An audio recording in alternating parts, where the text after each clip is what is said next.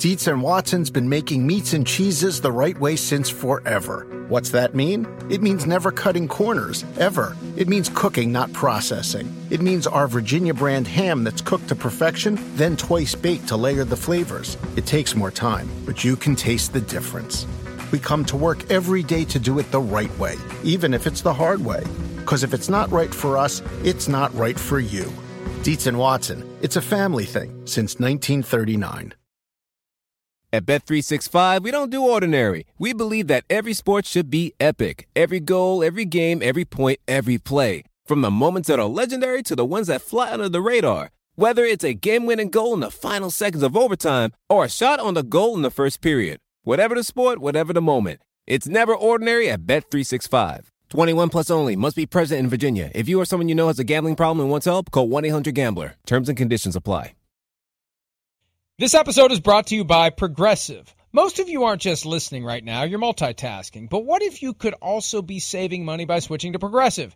Drivers who save by switching save nearly $750 on average, and auto customers qualify for an average of 7 discounts. So multitask right now. Get your quote now at Progressive.com.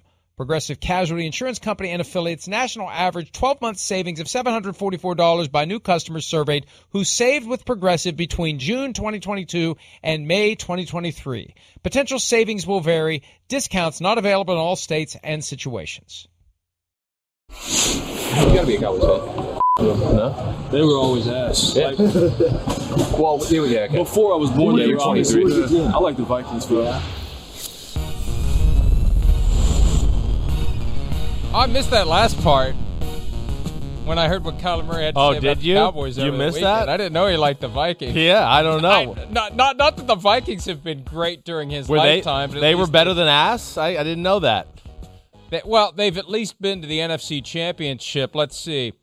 Kyler Murray was born in 97. The Vikings went in 98, 2000, 2009, 2017. That's 4. Okay. Cowboys have 0. None. Would none be accurate? None. None would NFC be accurate. Championship appearances. Hell, the team that Kyler Murray plays for, Christopher, has been to the NFC Championship twice in Kyler's lifetime, including a Super Bowl that they could have won, should have won, would have won over the Pittsburgh Steelers. So that to me, when I saw his willingness to come out and say the Cowboys were always ass, my first thought was, well, no, they weren't. But then I realized this guy was born in 1997. Yes, they were. Yeah, no, yes, they were. It's amazing. You just think about it and you go, man, it really has been that long since, they were, I don't want to say legit contenders because they went through that little period, right, in like 2006, 2007, where they were pretty damn good and we thought they were like a legit Super Bowl contender. There's no doubt. There's the Dak Prescott year, when Tony Romo got hurt and they were the number 1 seed and Aaron Rodgers came in town and did all that. But yeah, these young kids don't know the Dallas Cowboys the same way you and I do, at least. That's for sure. I grew up in an era where I knew about the Cowboys because they were like a dying dynasty of the 70s. We're still kind of hanging around in the 80s, right? And then stunk for that little period of time. And man, then the 90s, that was the greatest thing going. I mean, the Dallas Cowboys, for a guy like me, it didn't get any cooler. Guys like Michael Irvin and Emmitt Smith and Deion Sanders, they were all fun and glitz and glamour and lots of big plays. But yeah, the younger generation has no clue of that. None. For the longest time, the Cowboys and Cardinals did not have a rivalry from the Cowboys' perspective. It was a rivalry from the Cardinals' perspective, and the Cowboys have owned that series. 56-33-1 is the all-time mark, but the Cardinals have won 5 of the last 6. 5 of the last 6 dating back to 2008, and they'll play again Week 17 this year in Dallas. Ooh. Kyler Murray, by the way, 7-0 in his lifetime playing at AT&T Stadium, high school, college, NFL. So he loves the stadium, doesn't really love the team. And I wish they played earlier in the year. I hope that we remember what Kyler Murray had to say when Week 17 rolls around. That's what made me so entertained by it. The fact that a guy who plays quarterback for a team that will play the Cowboys this year, could play them pretty much every year theoretically, would be willing to say that he just blurts it out. I thought it was great. I wish more guys would be that candid. Well, yeah, I'm with you. I mean, he's not like taking a personal shot at them right now. He's just saying, hey, when I grew up, there was nothing to cheer for. And, I mean, that speaks loud, or at least louder when it's a kid from the state of Texas saying it. That's for sure. That maybe might hurt a Cowboys fan or the Jones family or somebody like that a little bit more than if some kid from Oklahoma or some idiot like me from New Jersey said that. So that's where it stings a little bit, no doubt about it. But, yeah, it'll be interesting to watch. It's cool. I like the way Kyler Murray handles himself. He's not afraid to say things, give little looks, little mannerisms, things like that. He's got a good way about him. And I guess we can cross off the possibility of Kyler Murray eventually pulling double duty for the Texas Rangers and the Dallas Cowboys if and when he... Oh, yeah, here you go. You tried to start a little of that this last week, too. I saw that. The door's still open. He can still go. I'm just talking. Yeah. I'm not starting anything. I'm just talking. That's what Kyler Murray said. Hey, he made it clear he still wants to play baseball, and he'd like to play both. And he was a top 10 draft pick of the Oakland A's, Chris. So I know. Until he stops talking about it, or until he says, I will never play baseball and never talk about baseball again, football is the rest of my professional athletic life, until he says that door's there. And he should, at a minimum, use it as leverage with the Cardinals, or at most, actually go do it. Try to engineer a situation where you can play baseball and then show up and play football. As the offseason programs shrink, what's the point of hanging around? Team facility. Keep yourself in shape. Know your offense. Study at night. Study on the road. Study on the plane. Hey, I think if anybody can do it, Kyler Murray could pull it off. I used to think there's no way a quarterback could do it. You can't be part-time in the NFL as a quarterback. I think if anyone can do it, Kyler Murray can. Well, he's a phenomenal athlete, and he can probably do it. I just don't know to what extent of a level are we talking about. That's the difference. I mean, we're talking about a guy that's awesome. He doesn't need baseball to leverage anything. He's one of the better quarterbacks in football. I mean, he's certainly in the top 10. Yeah, spoiler alert, Kyler Murray's going to be in the Chris Simms top 10 quarterbacks, all right, for the top 40 countdown. But it's about maximization and what do you want to do there. And, like, what always would scare me because, you know, I was pursued by people to always keep pitching when I was in college and playing football at Texas. I had teams, you know, wanting me to keep pitching, to keep my major league hopes up and do those type of things. But the thing I came to is I just couldn't take away the time of preparation for football. And I always got into the thing, Mike, of like, man, am I really going to take a month off? And, okay, try to think about football a little bit, but I'm really here at a baseball place doing that. It's hard to totally focus in on the football. And here's the last thing that always kind of bothered me a little bit is, you know, there is some mechanical differences between throwing a baseball and a football too.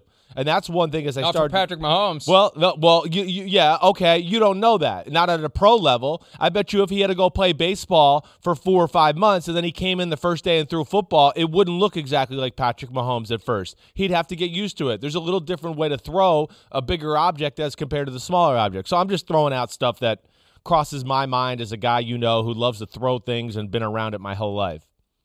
I'm just trying to picture your big-ass E.T. hand holding a baseball. Yeah, it could throw fire. It gets swallowed up in there. It'd be like me trying to throw a marble.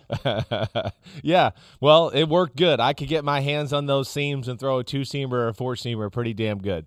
Why didn't you do it? I don't. Your own path. I ask don't myself every Don't day. ride his coattails. I go, what play the hell was I thinking? You could still be playing now at age 40. Thank you. I say it to myself you still every have day. Your spleen. I'm driving in. I'm going, damn, I got to go talk to Florio. If I just would have played baseball, I wouldn't be having to do this. My life would be so much different. So, yes, I think Wait a minute. So it's higher on the list of things that would have gone well that you wouldn't have to deal with me. Above, I'd still have my spleen. Yeah. Well, no, that's not. You're right. I'd rather have the spleen and then, Okay, we'll thank you. Okay. Thank you. That's the nicest thing you've ever said to me. You just won out. I am less unimportant to you than your spleen. Yes. That's good to know. All right.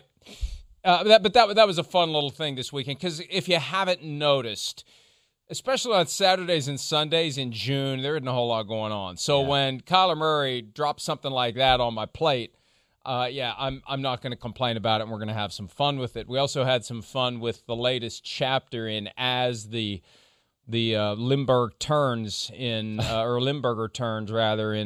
Green Bay. Let's hear from Mark Murphy, the president and CEO of the Green Bay Packers. And before we hear from him, let's remember it was just a week or so ago that he wrote at Packers.com that he believes it's in the best interest to resolve this divisive situation for both sides to say as little as possible publicly. There it is. As little as possible. We are working to resolve the situation and realize that the less both sides say publicly, the better. With that as the backdrop, let's hear what Mark Murphy had to say publicly about the Aaron Rodgers situation late last week. I'm often reminded, though, Ted Thompson, I think most of you know, just a great general manager, passed away this past year. Earlier this year. Often talked about Aaron, that he's and it wasn't just Aaron, a lot of different players, he would say, he's a complicated fella. So I'll just say that. You boy. Look, hey, we know he's a complicated fella. You know he's a complicated fella. All of you out there who pay any attention to the National Football League realize that Aaron Rodgers is a complicated fella. You don't make him any less complicated by saying it when you are the guy who runs the football team that is supposedly trying to unburn the bridge between Rodgers and the organization. What is going on here, Chris? I really do think Mark Murphy is trying to get him to not show up. Mike, when I read those comments, I went, Florio might be right. Mark Murphy might actually not want Rodgers to be there at all.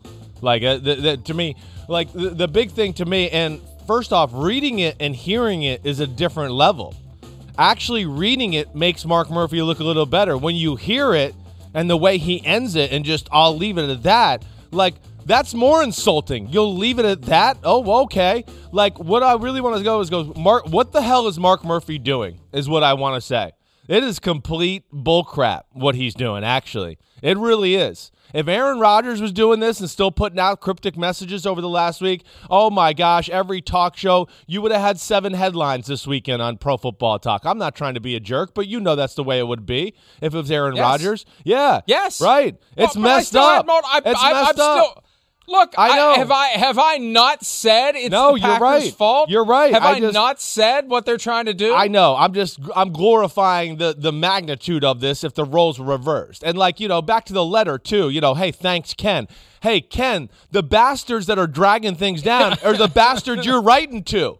I mean, sorry, I don't mean to call Mark Murphy that, but he's the one that's created this issue. And now he's fanning the fire.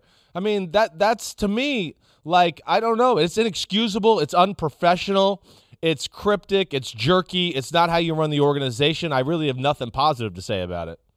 2 explanations. Yeah. It just kind of happened inadvertently or it was strategic. And I'm going to assume that we're talking about folks who operate their business at a high level, understand what it means to say things publicly, and that there are no accidents. Nothing gets blurted out. Now, if it was inadvertent, it still gives us a glimpse into what he's really thinking. And I agree with you, Chris. When he pins the tail on the donkey with, I'll leave it at that, what that means is there's a hell of a lot more I'd like to say. Right. That is unflattering to this guy. I'll leave it at that. He's a complicated fella.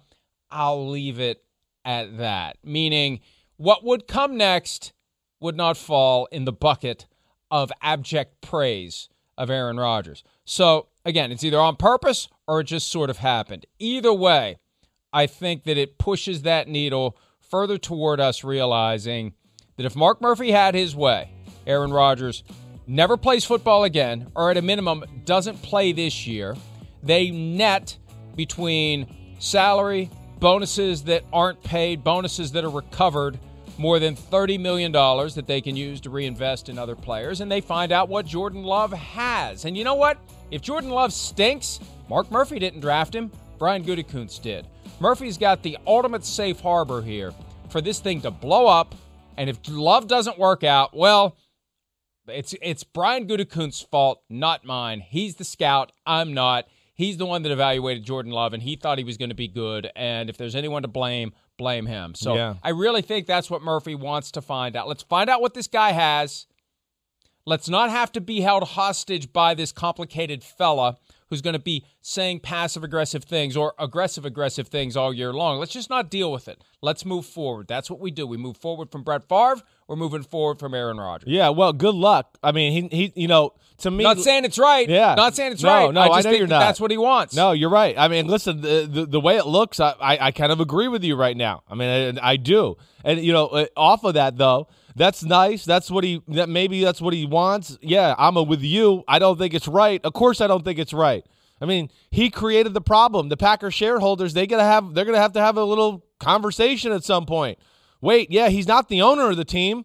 He's the guy, though, that's in control of the guy who drafted this first-round pick at quarterback and could have stepped in and said, no, don't do it. This is stupid. We're asking for career suicide, and we're going to ruin the organization. He didn't, so he should be held accountable. And I'll tell you, with these little comments, too, if he does not want, if this, like, the main thing is like you're talking about and what you've been on, like, this is all about maybe he really doesn't want him there and he does, we'll save the money and don't have to deal with it and all that. This isn't helping. Aaron Rodgers, the type of guy who reads this and goes, this freaking ASS beep, okay? I'm going to show this guy all about what I got. I bet you Aaron Rodgers went out and worked harder this weekend because he goes, man, I can't wait to get to Green Bay and just totally ruin Mark Murphy's life. And I'm just going to play awesome and ruin everybody's time. And I'm going to make it so hard. Do they not? Again, obviously, they do not know who they're dealing with. They don't. There's obviously like a stupid disconnect there where they don't really know this complicated fella. They might need to do a little more research on him because this is the type of stuff, in my opinion, of a Rodgers. He's going to come back and go, hey, up yours. I'm here and I'm better than ever. And he's going to have lots of cryptic text messages if you keep poking him this way. There's a chance that they have underestimated him, or to borrow a line from the great Michael Scott, that they are properly estimating him. And This is Chapter 3 of Mark Murphy's effort to poke the bear just enough to get the absolute best performance from the bear. And I go back to Tyler Dunn's story from Bleacher Report 2 years ago when Murphy seemed pleased that all this crap was hitting the fan about Rodgers and former head coach Mike McCarthy. And Murphy made the comment along the lines of maybe this will upset some people in a good way. Well, drafting Jordan Love upset someone in a good way. Maybe this comment aimed at upsetting Aaron Rodgers in a good way. If it was intentional, if it was deliberate, if there's a method to the madness here, it is that the end result is exactly what you're predicting. Rodgers goes out and works harder. Rodgers is determined to come to town and be even better than last year and ultimately win that Super Bowl and pull the Paul Crewe moment at the end where he scoops up the game ball and sticks it in Murphy's stomach and says, go put this in your trophy case. And they win a Super Bowl and then they trade him. I mean, maybe they are trying to manipulate him here. Maybe. I think it's past that. Yeah, I think the manipulation's over. I think that's one of the reasons why he's so pissed off. He knows he's been manipulated. Yeah, I agree too. And I think, with all that you said there, again, maybe it motivated and did things like that. But I don't know. I don't have enough history or enough knowledge or enough evidence to ever think Mark Murphy's this smart, that he's this tactical and doing these type of things. I'm sorry. I just can't. You don't become the CEO of the Packers and hold that job for over a decade if you're not strategic and tactical. He can be a degree, but I don't think to this degree. I mean, maybe he said that when Tyler Dunn wrote that article because he meant maybe Mike McCarthy will get an order. Maybe it wasn't about Aaron Rodgers. I don't really know. McCarthy was fired. And so he was already fired by then? Okay, so listen, either way. But again, as somebody who's been around football my whole life, you've been following it, your whole life, anybody I talk to who's been around the sport, nobody can make sense of the draft pick, the situation, the handling of this whole situation, nothing. And the smart play, ultimately what we're talking about is if you wanted Super Bowl, was not to take a quarterback last year in the first round. That was not. If the ultimate goal was to get Super Bowl, it wasn't waste 2 picks on something that will not help us get to the Super Bowl at all. And I think that's where I always come back to go, yeah, no, Mark Murphy's not that smart. They just messed this up. Yeah, they packaged a 1 and a 4 to move Right. from 30 to 26 to get Jordan Love after Justin Jefferson went off the board, after Brandon Ayuk went off the board when the 49ers leapfrogged the Packers a couple of receivers they wanted. Instead of drafting a receiver at 30 or trading down Yeah. and taking a Chase Claypool later, wouldn't that have been something if the Packers had done that? They decide to leap up and activate the Aaron Rodgers succession plan, the secret folder that someone was carrying around for use at an unknown time for Right. an unknown reason. Here we go. And you know what, Chris? It may have been as simple as they feared at some point this complicated fella was going to hold them hostage the way that Brett Favre did, and they were going to be stuck with some slappy as the backup if Aaron Rodgers just decided out of the blue, I'm done. Like Barry Sanders right before training camp. I'm done. I'm out. And they got nobody at that point. I hear you. But we have no evidence that was anywhere. That's just, it's hypothetical because I mean we knew with Brett Favre there was inklings. You heard rumors. He wasn't sure how much he wanted to play. None of that was available or a talking point with Aaron Rodgers. Nobody was thinking that at all. I mean, he wasn't hinting at that towards anyone or anything like that. So I understand, and you're right, history could, maybe make them think about that to a degree. But Rodgers, as you've pointed out, I think has been so careful to not be like Brett Favre that I don't think he's ever given those signals to justify maybe some of those actions we're talking about. We don't know what he's said. No, you're right. We directly, don't. I know. When you accept the fact that he's complicated, you plan for all possible permutations. Sure. And you don't want to give him that opening where he takes over and then he turns the tables on you unexpectedly and leaves you high and dry just for sport. I mean, I'm just trying to understand why they did what they did in April of 2020 as we try to understand why Mark Murphy said what he said just a few days ago. And what we know is coming up on July 26th. This is the only thing we know right now about the Packers. Yeah. July 26th, shareholders meeting. Boy. Oh, Lambeau Field, here they come. Now, this is different than a normal corporation. You can't sell the stock. No one can go out and try to accumulate a big block of it and try to have a hostile takeover. This is something that the Packers implemented back in the 20s when they didn't have money and they needed to raise cash, and they've had like 4 or 5 stock issuances over the years. And it isn't real power, but and I haven't studied the articles of incorporation or the bylaws. You would think there's some mechanism if the fans/shareholders aren't happy with what's going on. At a minimum, they can voice it. Yeah, that's At most, right. they could take action. I mean, I got the impression fans were pissed off about what Murphy said, that this backfired on him. If the goal was to try to win in the court of public opinion, that, he was trending on Twitter on Saturday after these comments came to light. And it wasn't in a good way. No, definitely, because it's just, I think even people who might be like, okay, Rodgers is a pain in the butt, he's a diva, and he's like, they see these, and if they're paying attention in the sports media over the last 2 weeks, they see both of those things and go, well, that's kind of messed up. What are you talking about? Most times if a player said something as stupid as, hey, Ken, with the whole don't let the bastards get you down. Hey, Ken, yeah, this Rodgers situation has really divided the fan base. Like, we would come on here and go, wait, there was a way better answer for that player to just come out with.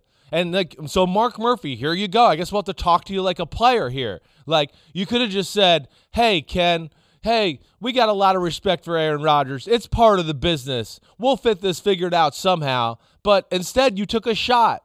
And that's bullcrap, in my opinion.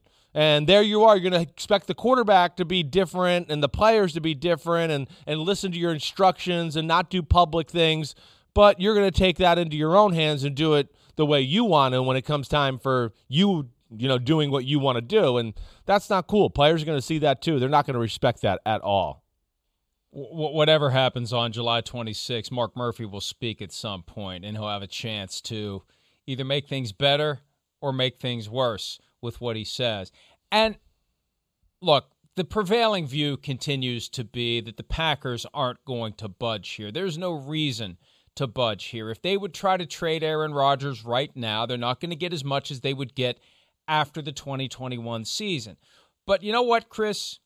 If what happened on Thursday, when Murphy said what he said, was inadvertent, unscripted, unplanned, and he's just at the point where he can't help himself, and they're concerned about what may happen on July 26th, I don't know. It's a month and a half from now. A lot can change It definitely in a short period of time in the NFL. Could they wake up one day and decide we are going to explore this? It is in everyone's best interest to just be done with it, to quit playing this game, that this distraction is overwhelming the team.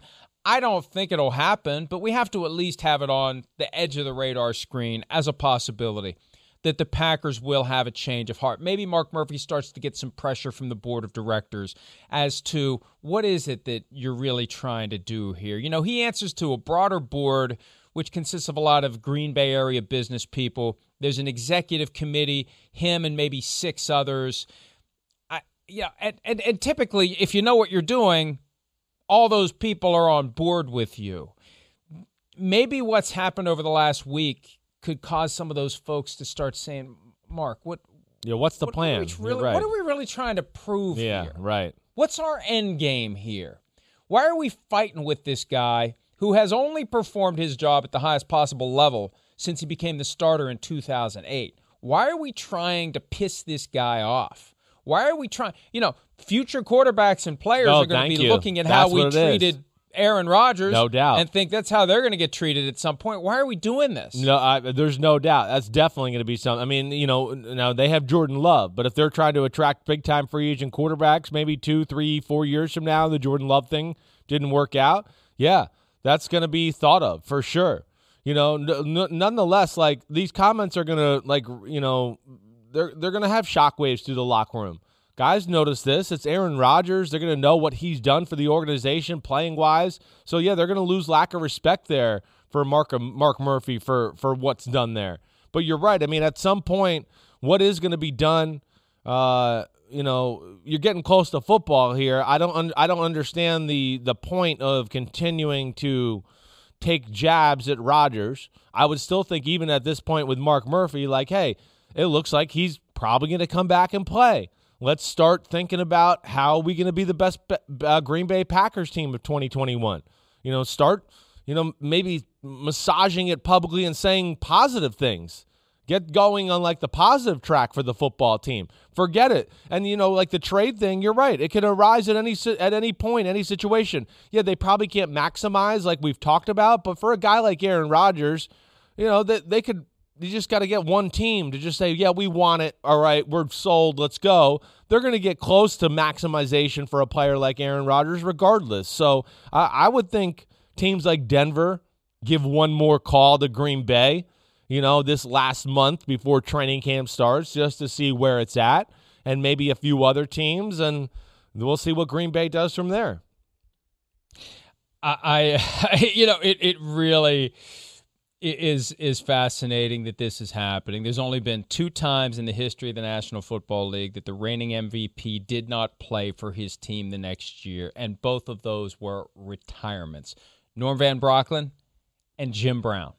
It's amazing. The idea that the MVP, a guy who won it over guys like Patrick Mahomes, right? Russell Wilson, Lamar Jackson, Aaron Rodgers at age 37 with the finest season arguably of his career, and he's caught in this mess that is as much the team's making as it is his, and arguably it's more the team's making. Yeah. One thing that just came to mind that maybe we'll see and hear from Aaron Rodgers, because I check his Twitter page once a day just to see if there's anything there. We saw him playing the guitar and singing Taylor Swift in Hawaii. The Avril Lavigne song, Complicated. Wouldn't it be great if he learned that and sang that? Like, did a little karaoke with Complicated as a little FU to Mark Murphy, and we see that on social media. Wait, that would be nice if that happens. Hold on, I just lost a piece of my brain. How do you know Avril Lavigne and Complicated? Like, where did that come from, and how did you pull that song out of your butt out of nowhere all of a sudden? Where did that happen? What do you think? Where do you think I've been for the last 50 years? Not listening to I have lived on the planet. How do you know that? You don't know me. Not listening to Hits you One. Think you know me. Yeah, I know you pretty good. Maybe I have been. You don't look like the kind of guy that's going down into the barn listening to Avril Lavigne and singing Complicated. That's what I felt like I knew you. Maybe I don't now.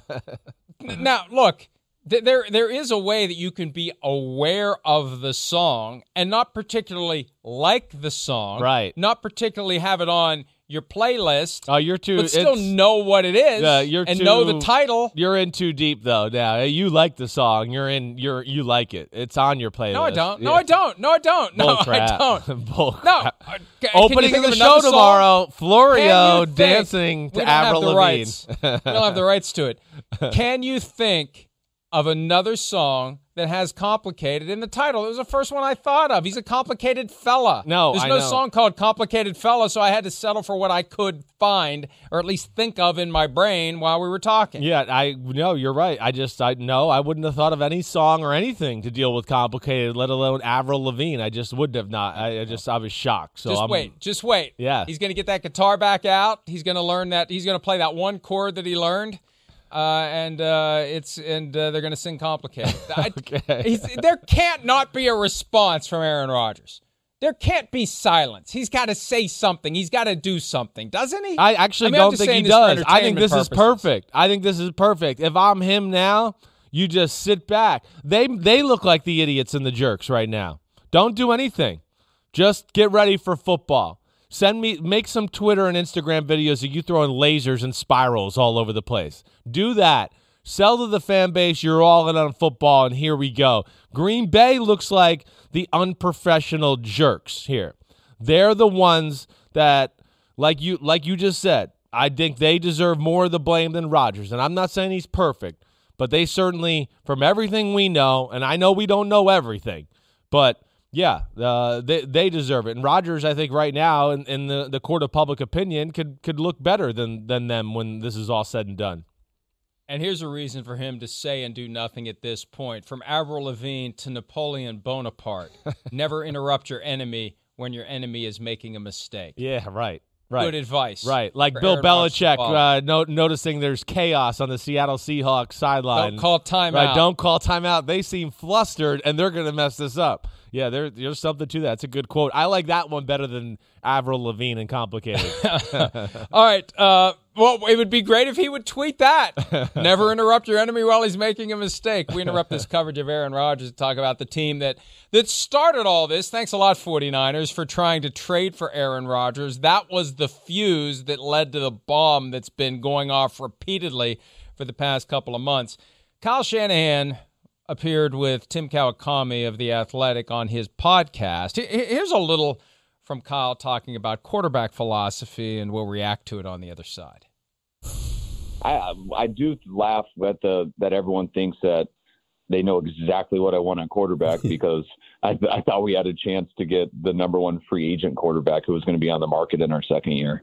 And since we did, people just assume that's how I would draw it up, which if you draw it up, obviously you're going to give the guy everything. I do believe that you have to be able to win from the pocket in this league as a quarterback, or it'll catch up from you. But holy cow, if you can run, it makes playing from the pocket a lot easier because those defenses are going to change and stuff.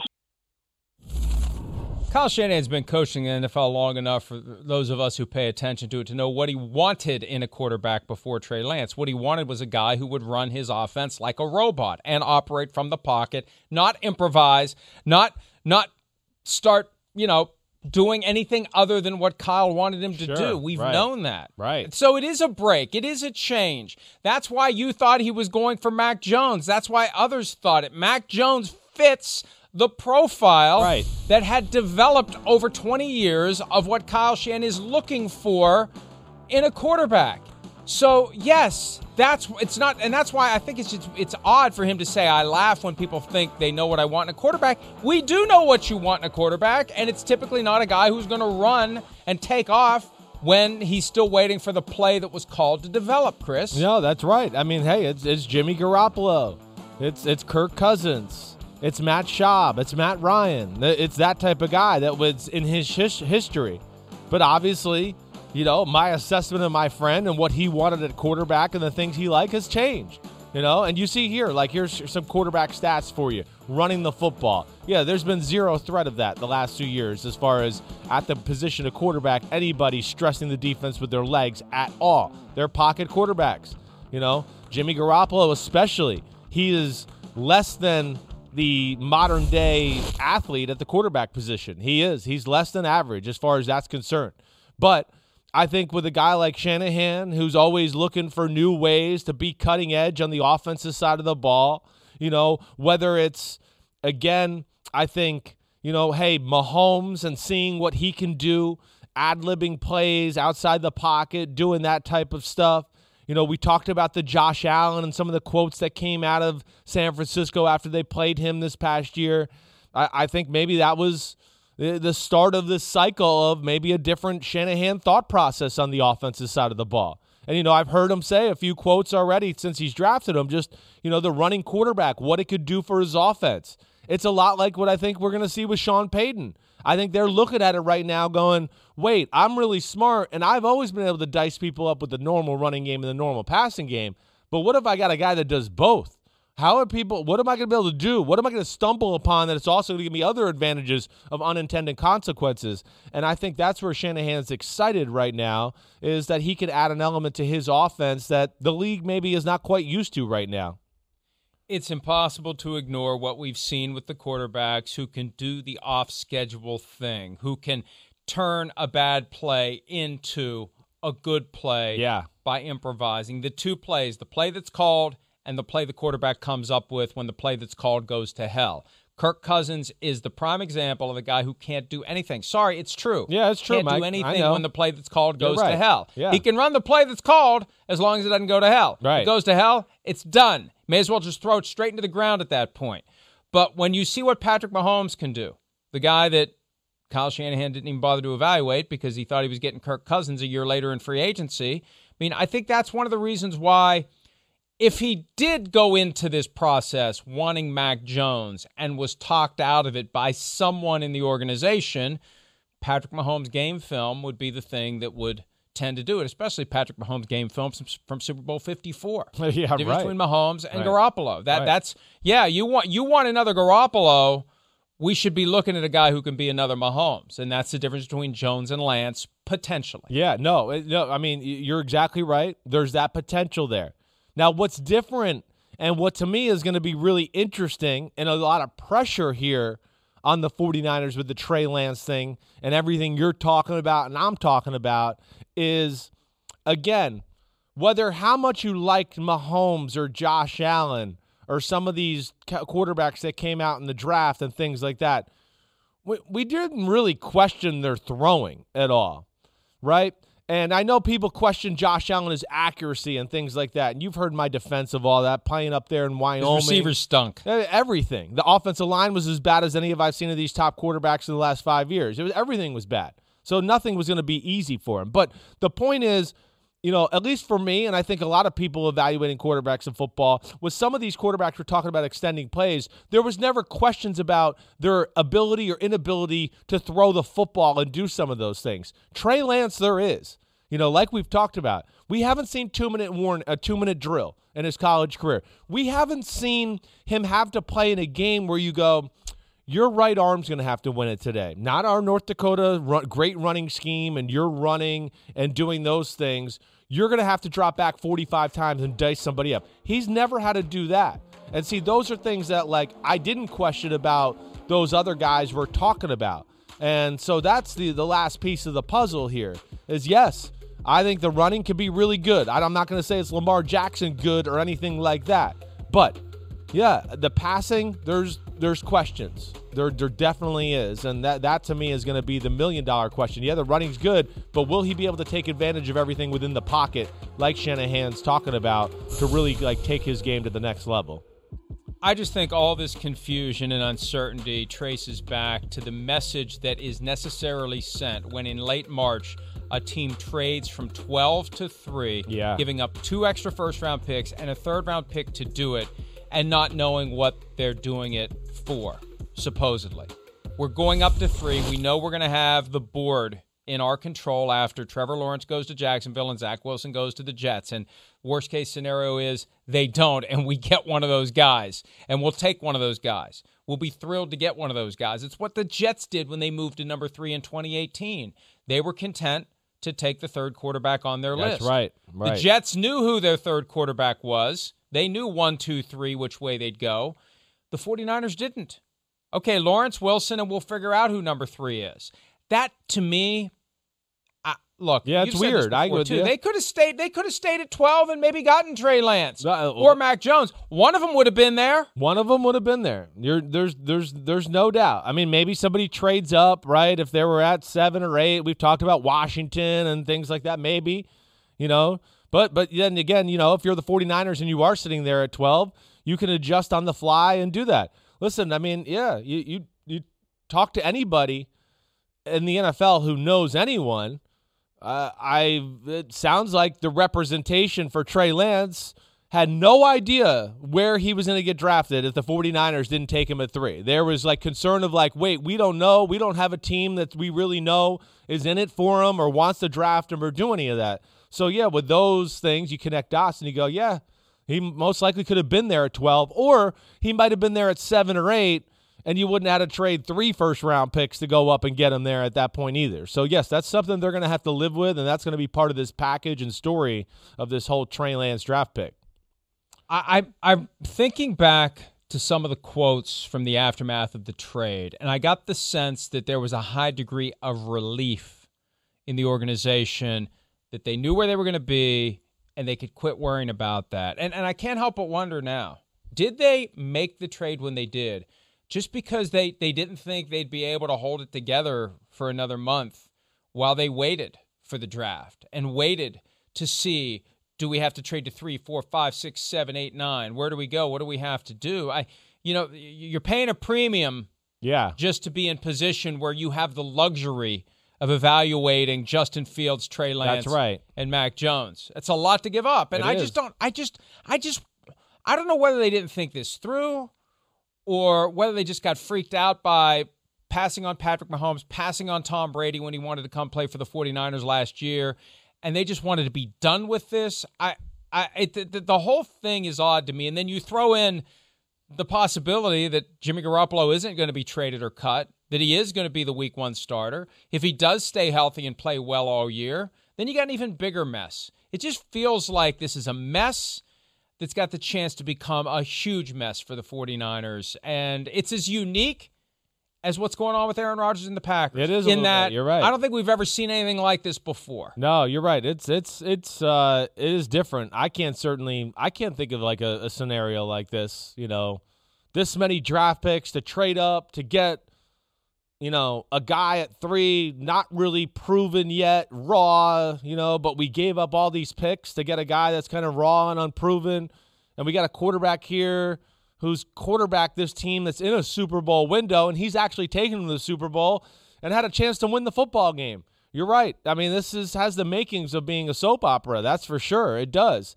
And I don't know where it goes. And then you add into the fact of, we're talking about a quarterback who you traded 3 first-round picks to get to number 3, and he didn't play football last year. He played 1 game, and I can just tell you from my standpoint, that 1 game, again, and I don't overjudge. That 1 game would have been scary enough for me not to take him at number 3. I can say that and feel very confident about it. That's no disrespect. I hope Trey Lance proves me wrong. You know that. I'm rooting for the 49ers. I'm rooting for Kyle Shanahan. We know that. But, yeah, that would have scared the death out of me. And now we're talking about what? He's going to sit on the bench maybe behind Jimmy Garoppolo for another year? That's where it's I would want to say to my buddy, like, hey, man, if he's close, just go with him. Play him. You'll figure out how to run the ball with him and take care of him. And I saw you do it with RG3 and all of that. And that Washington team wasn't as good as that 49ers team you got right now. So if Trey Lance can handle the offense and can play a little bit, I'd go. Go time. Let's see what he's got and get him out there, get him playing football. You can't let him sit on the bench for another year, at least in my opinion. I keep going back to the common denominator for the dysfunction in Green Bay, the dysfunction in San Francisco, the dysfunction with the Rams where they dumped Jared Goff for Matthew Stafford, the dysfunction with the Seahawks. It all traces back to Tom Brady. It's all Brady and Mahomes-ish. It's all right. Brady and Mahomes-ish, like to your point. And you mentioned the Super Bowl that Jimmy Garoppolo started for the 49ers, that they were winning, and then they fell behind, and then Emmanuel Sanders was open, and Jimmy Garoppolo missed him. This quote from Tom Brady from the Super Bowl pregame show on Westwood One with Jim Gray of Garoppolo. He's got a great opportunity to go out there today and prove it. That's when you really get to see whether someone's capable or not. That was Tom Brady before Super Bowl 54. Yeah. And what did he prove every step of the way in the 2020 season as the 49ers saw it and realized, oh, crap, we could have had that guy this year. Yeah. I really do think that Brady's success in his first year with the Buccaneers has broken the brains of multiple NFL front offices and also empowered quarterbacks in a way that's creating these situations we can look at and say it's unprecedented. Green Bay, unprecedented. 49ers, unprecedented. Rams, unprecedented. All because of Brady. Definitely a huge part of it, no doubt. I think Mahomes is involved in there too because, like, of the way he's playing and how good he is. He's affected the 49ers. I think Rodgers looks at him and he's like, wait, Brady's got these guys and I got this young guy who's tearing the league on fire. I was the freak who threw lasers everywhere, and he's got talent around him, so that puts more pressure on him too, or, you know, it puts more pressure on the situation. But, yeah, I agree. I think you're right. I mean, I think you can look at the 49ers, the Russell Wilson situation, and Green Bay and go, there's certainly a Brady effect, a Mahomes effect that has ruffled the feathers of the quarterback, the organization, or whatever, or both. And I think it is real. I'm with you there. Mahomes and the Chiefs still the favorites this year to get to the Super Bowl and win it, but his top tight end, Travis Kelce, is keeping an eye on a certain team in Ohio that could be right there with the Chiefs when it's all said and done. We'll discuss that next right here on PFT Live. Whatever job you need to do out there, grab the right tool to get it done. The new F-150 with an available hybrid engine and up to 7.2 kilowatts of Pro Power on board to power things on the go. It's not a tool you'll hang in a tool shed, but you can certainly use it to build one. The new 2024 Ford F-150. Tough this smart can only be called F-150. Available starting early 2024. Optional features, the owner's manual for important operating instructions. At Bet365, we don't do ordinary. We believe that every sport should be epic. Every goal, every game, every point, every play. From the moments that are legendary to the ones that fly under the radar. Whether it's a game-winning goal in the final seconds of overtime or a shot on the goal in the first period. Whatever the sport, whatever the moment. It's never ordinary at Bet365. 21 plus only. Must be present in Virginia. If you or someone you know has a gambling problem and wants help, call 1-800-GAMBLER. Terms and conditions apply. Everybody in your crew identifies as either Big Mac Burger, McNuggets, or McCrispy Sandwich. But you're the Filet-O-Fish Sandwich all day. That crispy fish, that savory tartar sauce, that melty cheese, that pillowy bun. Yeah, you get it. Every time. And if you love the Filet-O-Fish, right now you can catch two of the classics you love for just $6. Limited time only. Price and participation may vary. Cannot be combined with any other offer. Single item at regular price. Ba-da-ba-ba-ba. It's definitely a contender, without a doubt. I mean, it's definitely there. Baker and the gang have upped the ante, made this team an unbelievable team and a team you have to prepare for and take serious. And, I think that moving forward, without a doubt, I can see a lot more playoff games between us. And, I'll just take it one day at a time and hope for it. And I think that, the Browns and Chiefs are definitely neck and neck for you. Boy, so much for sucking up to Patrick Mahomes. Remember when we had Travis Kelce as one of the top wingmen? Mahomes is part owner of the Royals. What are you doing with the Indians gear on? Although we know what he's doing. He's pandering, and that puts Travis Kelce's comments into perspective. He was in Cleveland when he said that he regards the Browns as a top contender to the Chiefs, and they start the season playing each other. I don't think that that's necessarily a great thing for the Browns, but if you're going to catch the Chiefs, I don't know. I think you'd rather catch them in the middle of October when maybe they're not paying the kind of attention they'd be paying to week one. You know, Andy Reid's so good when he has 2 weeks to get ready. Give him 7 months to get ready. I think he's gonna have his guys ready for whatever the Browns may do, Chris. But I don't know. Are you buying this from Kelce? I am. I'm buying it. I think we need to. I think Cleveland's the real deal. You know, I really do. You know, you look at the football team on paper. There's really not a weakness of the team. They've gotten better in the offseason in the areas they needed to address. There's no doubt about that. It's year 2 in the system. Odell Beckham Jr. should be back and healthy. I mean, yes, the window's here. It's legit, you know, and you're right. I mean, Andy Reid's a magic man as far as week ones are concerned and all those type of things. But, man, it won't be easy. Not with like this running attack coming to town and everything that they can do with this Cleveland football team. So no, I mean I think the time has arrived, right? I mean I don't say playoff window. I think Cleveland is like clearly in the Super Bowl window, have a Super Bowl football team, and wouldn't be shocked if they were there, you know, come February next year. We saw what happened 2 years ago when the bar was high for the Browns, and they had one of their best seasons in years. Of course, the bar was low from that perspective, but people thought they'd be a playoff team in 2019. They failed miserably, in part because they decided to make Freddie Kitchens the head coach, all due respect. Now the bar's high again. And we just have to wait and see how the Browns handle that. Right. The fact that there are expectations. The fact that the Browns is no longer the applicable catchphrase. Sure. Teams will start circling Cleveland in a positive way, not, well, this is essentially a bye week. No, this is an A-game measuring stick week because everybody is on the Browns. And I don't know how they're going to deal with that. That they're going to have to, though, if they have aspirations, to match the expectation that you have. And every team has that aspiration. Yeah. And they do it. I wouldn't bet against them at this point, but I want to see how they do, especially week one. I mean, they come out and beat the Chiefs week one. Oh, yeah. That's the shot heard around the football world. No doubt about it. I mean, you're right. They got the talent to match up with them. They do. I mean, I think if we broke down both rosters and we went down like position group by position group, I think it'd be a lot closer, if not advantage Cleveland, really, in some ways. I think it would be really close. But, yeah. Mike, that is the $1 million question. Success, how can they handle it, all of those type of things. You're right. You know, from what we saw last year, though, I would think that they continue to handle it in the right way.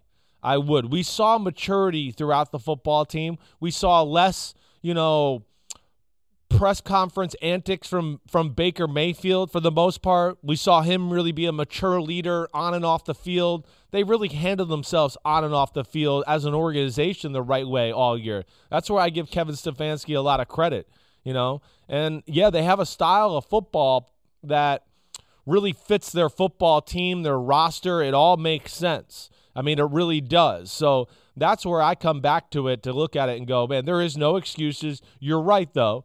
They have reached a level, I think, of, yes, went to the playoffs, and players are smart enough to know, like, what they're going to look at, we got to play Cleveland this week, and they're going to look at the roster and see a little film and go, whoa, they're the real deal. We got to have a good week. So they're not going to sneak up on anybody. You're right about that, too. And it's going to be about how they can handle it. But I don't know. I'm expecting positive results. I really am. Let's rip through the position groups. And you mentioned Mayfield. Look, there was a lack of discipline in his game in 2019 generally, possibly because he wasn't getting the coaching that he needed, whether it was how to behave at press conferences or his footwork, his throwing mechanics. You would notice that he was kind of all over the place in 2019 when Freddie Kitchens was the coach.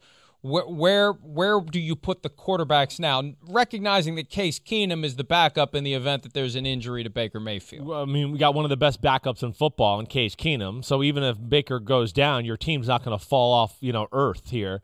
They're going to have a chance to still win football games and be successful. He knows the offense. He fits that. And then I think Baker Mayfield's on the edge of superstardom. I mean, from the way he played last year. I mean, he is certainly in that top 10-ish quarterback conversation. You know, the one thing that I jumped out to me with Baker Mayfield when I went back and I'm doing my Chris Simms top 40 countdown. I watched film just to, hey, let me look at some things. Let me write some notes, things that jump out to me. I mean, Baker Mayfield's throwing, decision-making was top-notch last year. And, degree of difficulty throwing, Mike, was special. He wasn't getting, the Jared Goff, here's a guy 3 feet in front of me in the flat, or here's another guy in front of me in the flat and throw it to him and you run from there. It was roll out. Oh, there's a guy 23 yards down the field. He's got this much space. That's how much he's open by. Shoom, he just let a rifle out and throw it. Aggressive, high degree of difficulty throwing with high degree of success. I'm big on Baker right now. I'd be shocked if he doesn't hit the ground running. And he got better as the year went Right. on, and a lot of that was the Kevin Stefanski influence. Now you got a full offseason. Now Baker and other offensive players haven't been there for much of the offseason because of the whole NFLPA thing, and J.C. Treader, the starting center for the Browns, is the guy leading the charge to get guys to stay away. But the thinking is in year 2, he'll pick up where he left off and maybe continue his development. It is only his 4th NFL season. Running backs. Nick Chubb entering his 4th season, contract year. They have to figure out what to do with him. Kareem Hunt, they have him signed for several more years at a bargain basement price. They will be together for at least one more year. That's the best tandem in the NFL, right? Right. I don't think anybody messes with this crew right here. There's no way. They do both things really well. And Kareem Hunt, we know he can even add more in the passing game. They're both number one starting running backs. I mean, it's special. They don't miss a beat when either guy comes out of the game. Chubb is amazing running between the tackles, and to me is one of the 3 or 4 best running backs in the game. And Hunt's just on the outside edge of that and has more value in the pass game. So, yeah, I'm with you. I mean, that's, to me, they're nobody. That's the best in the game. Tight ends and receivers, fascinating with OBJ coming back. Jarvis Landry touting Beckham's overall preparedness and fitness and how he looks coming back from that torn ACL he suffered while trying to make a tackle against the Bengals fairly early in the season. Beyond Landry and OBJ, you've got Donovan Peoples-Jones, Rashard Higgins. He signed a 1-year deal to stick around with the team. At tight end, you got Austin Hooper, big free agent acquisition a year or two ago. Harrison Bryant, David Njoku, who's in the final year of his rookie deal. This is a pretty good group as well. I mean, if OBJ's healthy. Yeah, even if he's not healthy, it's a pretty good group. If he's healthy, you go, wait, this is one of the better units in football. I mean, you got 2 really good tight ends. You got both of them. We know those 2 receivers. Even if OBJ's not there, Higgins is real damn good too. Donovan Peoples-Jones showed a little bit of talent last year. Damn, the kid they drafted out of Auburn, Anthony Schwartz, this year in the draft. He can go. So, yes, another unit where you look at it and go, it's towards the top of football and can be scary good if OBJ is healthy, to what you say, to where you go, I mean, they have the potential to be, right, Mike? I mean, I don't know. You tell me if I'm crazy. Really one of the 2 or 3 best groups in football, I think, if OBJ comes through to the way we think he's capable of. Yeah, I agree with you completely. And holding it all together, the offensive line. The offensive line has to get it done if Baker Mayfield's going to have time to do what he needs to do, if the running backs are going to have holes to run through. What do we think about their offensive line relative to others? In the conversation for the best in football, this is not like a broken record. This is real. You could argue it's the best guard combo in football with Bitonio and Wyatt Teller. You could go, there's not a 2 better on a team in the game. We know Treader is one of the best centers in football.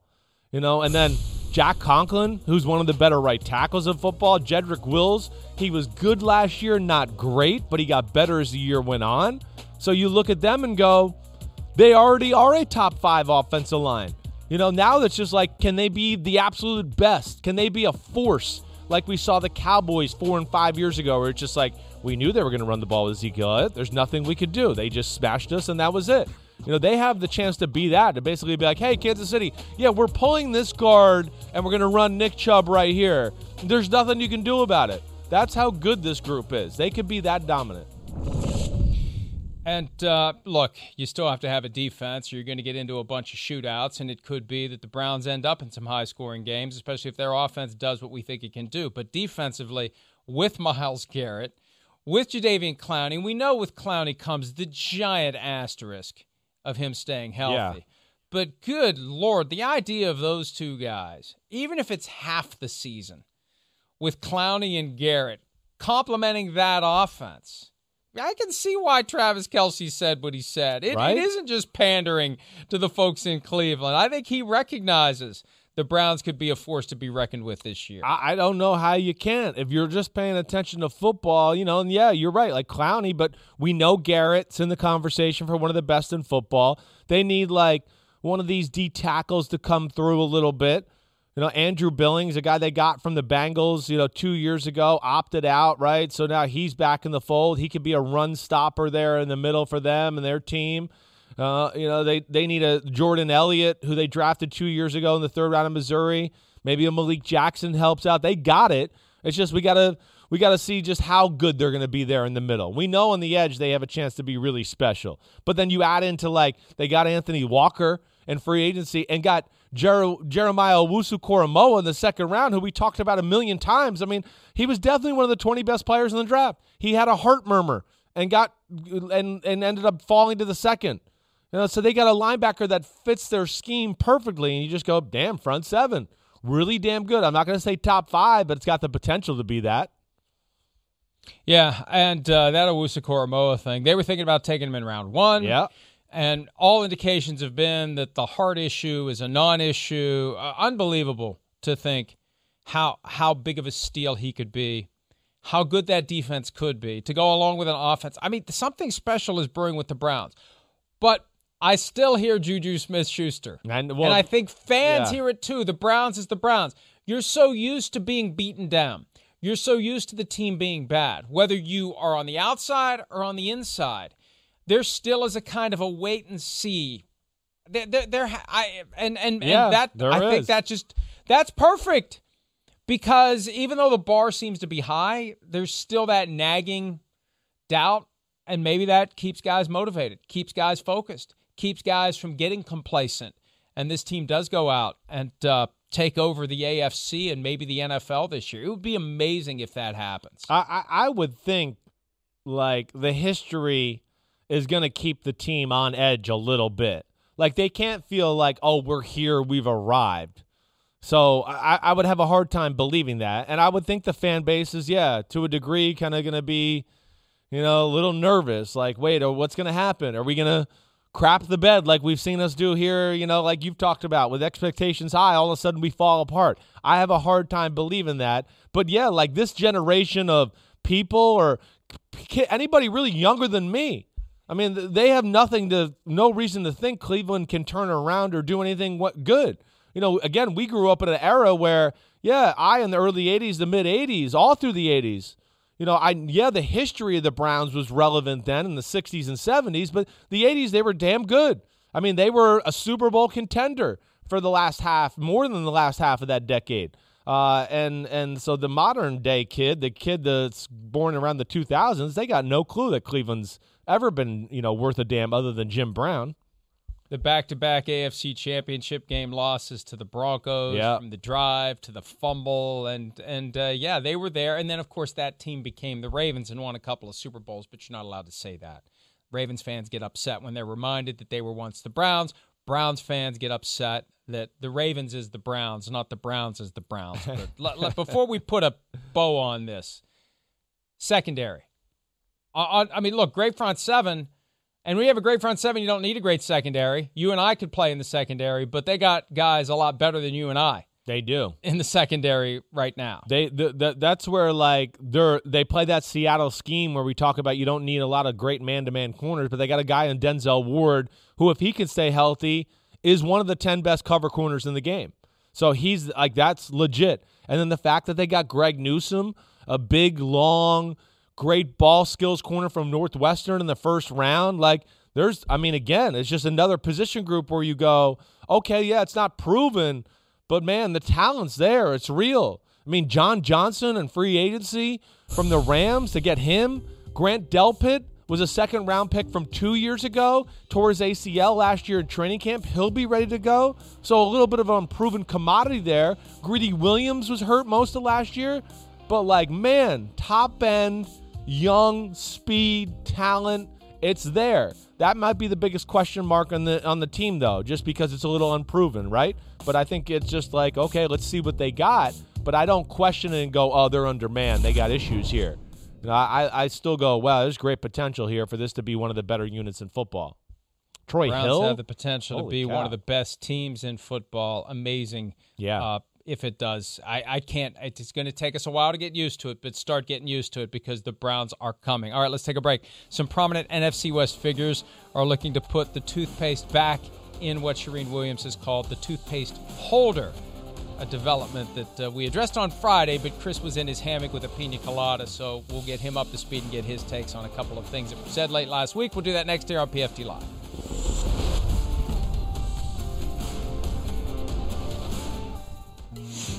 You know, in terms of the trade talks, I think anytime you play professional sports, there's always a possibility of something happen, right? Well, I think there was a lot of confusion, and everybody was saying that I requested a trade, and that wasn't true, so we made it clear that I did not request a trade. I did not request a trade.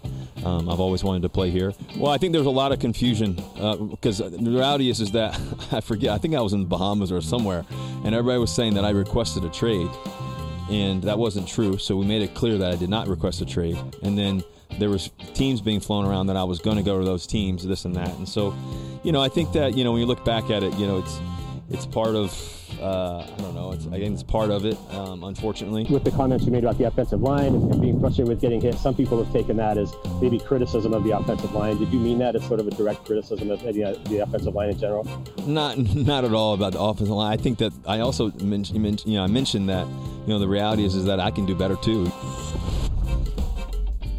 That was Russell Wilson from last Thursday.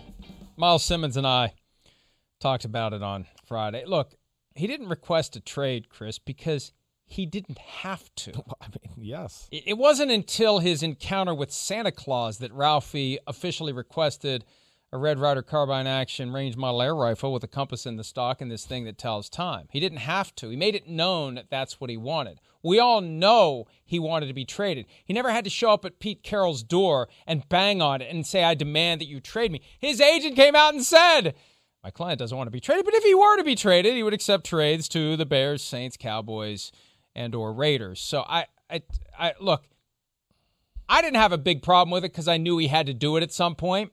He's all about going out and trying to make chicken salad, and he's stuck in a place where he hasn't been satisfied in recent years. He's going to make the best of it because this is one more crack at building the legacy he wants to build. He's got one Super Bowl win in 9 seasons, just like Aaron Rodgers with 1 and Patrick Mahomes with 1. He's going to do everything he can to get it to number 2 this year.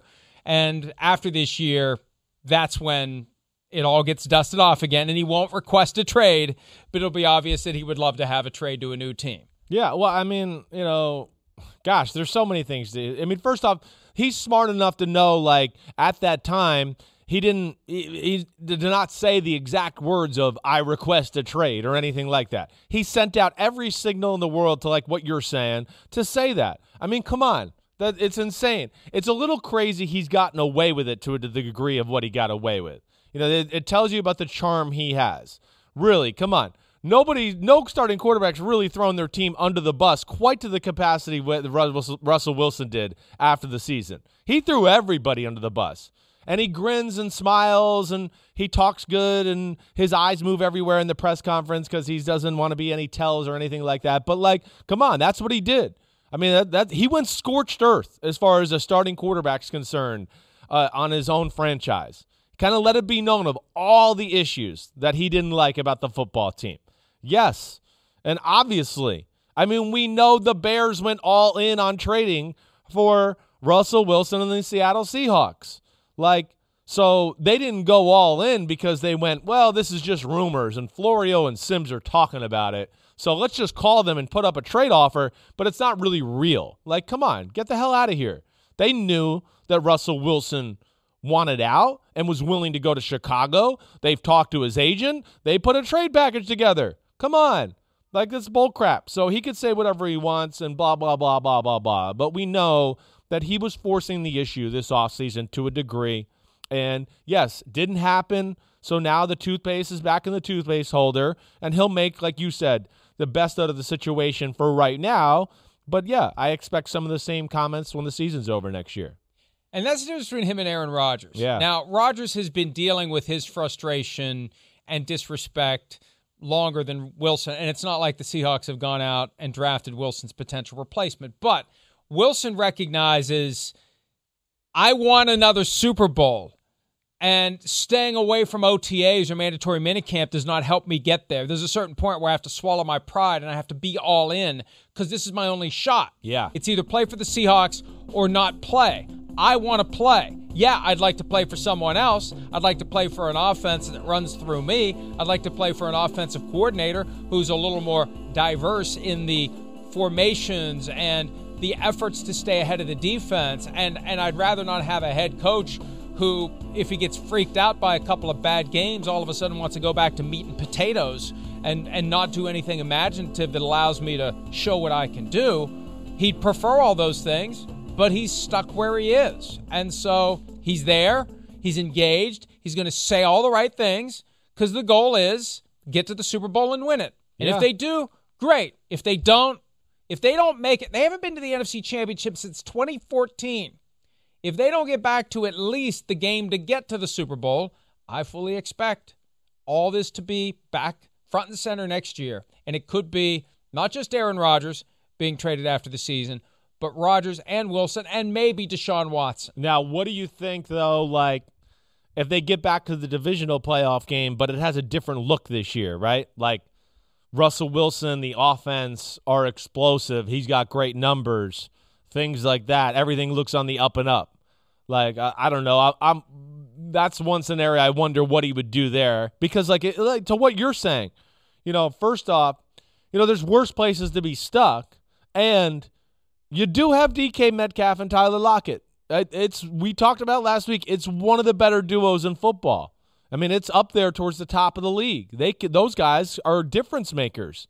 So, yeah, it's going to be interesting this year because I do think they're going to have more of a schematical advantage on the offensive side of the ball with the new offense. We heard the comments last week, right, from Russell Wilson where he was like, the offense is super complicated. Yeah, because he's doing stuff that he's never done. He doesn't know what he doesn't know. So this is going to be fun to see what Shane Waldron can add. And that's the key. The key to this is Shane Waldron. Yeah. What will he do to make the offense less predictable? What will he do to avoid what we saw last year when it was let Russ cook until the defenses could figure out the recipe and they didn't counter it effectively? And that's what freaked out Pete Carroll. Can Waldron do enough wire to wire, week 1 through week 18 and into the postseason to make Russ say, damn, they're finally doing what I've wanted. The offense is running through me, and it's great, and it works, and that's going to be the tension. That's going to be the focal point. Right. Will Pete Carroll allow Shane Waldron to go out and take over? And you know what? I don't want to get too far ahead of myself here. Now I'm going to save it for another day. I'm not going to say. Oh, that's not even fair. You can't do that. It's not allowed. That's like against football TV code. Okay, let's say the offense ends up being spectacular. Right. And we start hearing Shane Waldron as a potential head coach. I know where you're somewhere else. Yeah. At what point come with me, Russ. For the Seahawks. No. Oh. At what point does ownership of the Seahawks say it's time for Pete to go? Oh. I know they just signed him to an extension. But if you're faced with Waldron and Wilson versus Pete and whoever, the dominoes can fall in all sorts of crazy ways. And we know, and this is one of the problems of having a defensive head coach. If you have a great offense, you're going to lose your coordinator, and you have to go find another one. And then you have a great offense again, you're going to lose that one, and he's going to go be a head coach. And if it works with Waldron and Russ to the point where Waldron becomes a head coach, then maybe it's Russ goes with Waldron, or maybe it's Waldron becomes the head coach of the Seattle Seahawks. I guess we just have to be keeping an eye on all that. That's what I wasn't going to say, and officially haven't said. Yeah, well, it's not a crazy thought. I mean, it's not. I don't think we're there yet. I don't, at least, just with the Seattle Seahawks. Pete Carroll, he's too damn special still. That's the other thing, too. So. If and he falls into the Mike Tomlin category, where if the Seahawks would decide it's time to move on, Carroll's going to have a job by the end of the day. 100%. He's going to have a job by lunchtime. Also, like one of those things to where I think it's like, Pete Carroll's got a way with people and guys, too, where I think, somebody else goes up there, they may be like, whoa, there's a few more characters and personalities and things going on here than I thought. That's where Pete's special that way. So, I mean, I hear what you're saying, but I don't think we're there yet. But man, Waldron sets the world on fire, and Russ sets the world on fire on that offensive side of the ball. Yeah, it could be interesting to see what happens up there in Seattle. Way back in 1984 in Minnesota, it was going to be Pete Carroll or Les Steckel. And let's just say the Vikings made the wrong choice. All right, let's go ahead and take a break. When we return, another thing that was said last week that we reacted to while Chris was in his hammock, coming from the NFC West, coming from a head coach who tried to put the toothpaste back in the tube. There's Chris. Man. Can we go back to Friday? Those were the good days. PFT Live right after this. At Bet365, we don't do ordinary. We believe that every sport should be epic. Every goal, every game, every point, every play. From the moments that are legendary to the ones that fly under the radar. Whether it's a game-winning goal in the final seconds of overtime or a shot on the goal in the first period. Whatever the sport, whatever the moment. It's never ordinary at Bet365. 21 plus only. Must be present in Virginia. If you or someone you know has a gambling problem and wants help, call 1-800-GAMBLER. Terms and conditions apply. Everybody in your crew identifies as either Big Mac Burger, McNuggets, or McCrispy Sandwich. But you're the Filet-O-Fish Sandwich all day. That crispy fish, that savory tartar sauce, that melty cheese, that pillowy bun. Yeah, you get it. Every time. And if you love the Filet-O-Fish, right now you can catch two of the classics you love for just $6. Limited time only. Price and participation may vary. Cannot be combined with any other offer. Single item at regular price. Ba-da-ba-ba-ba.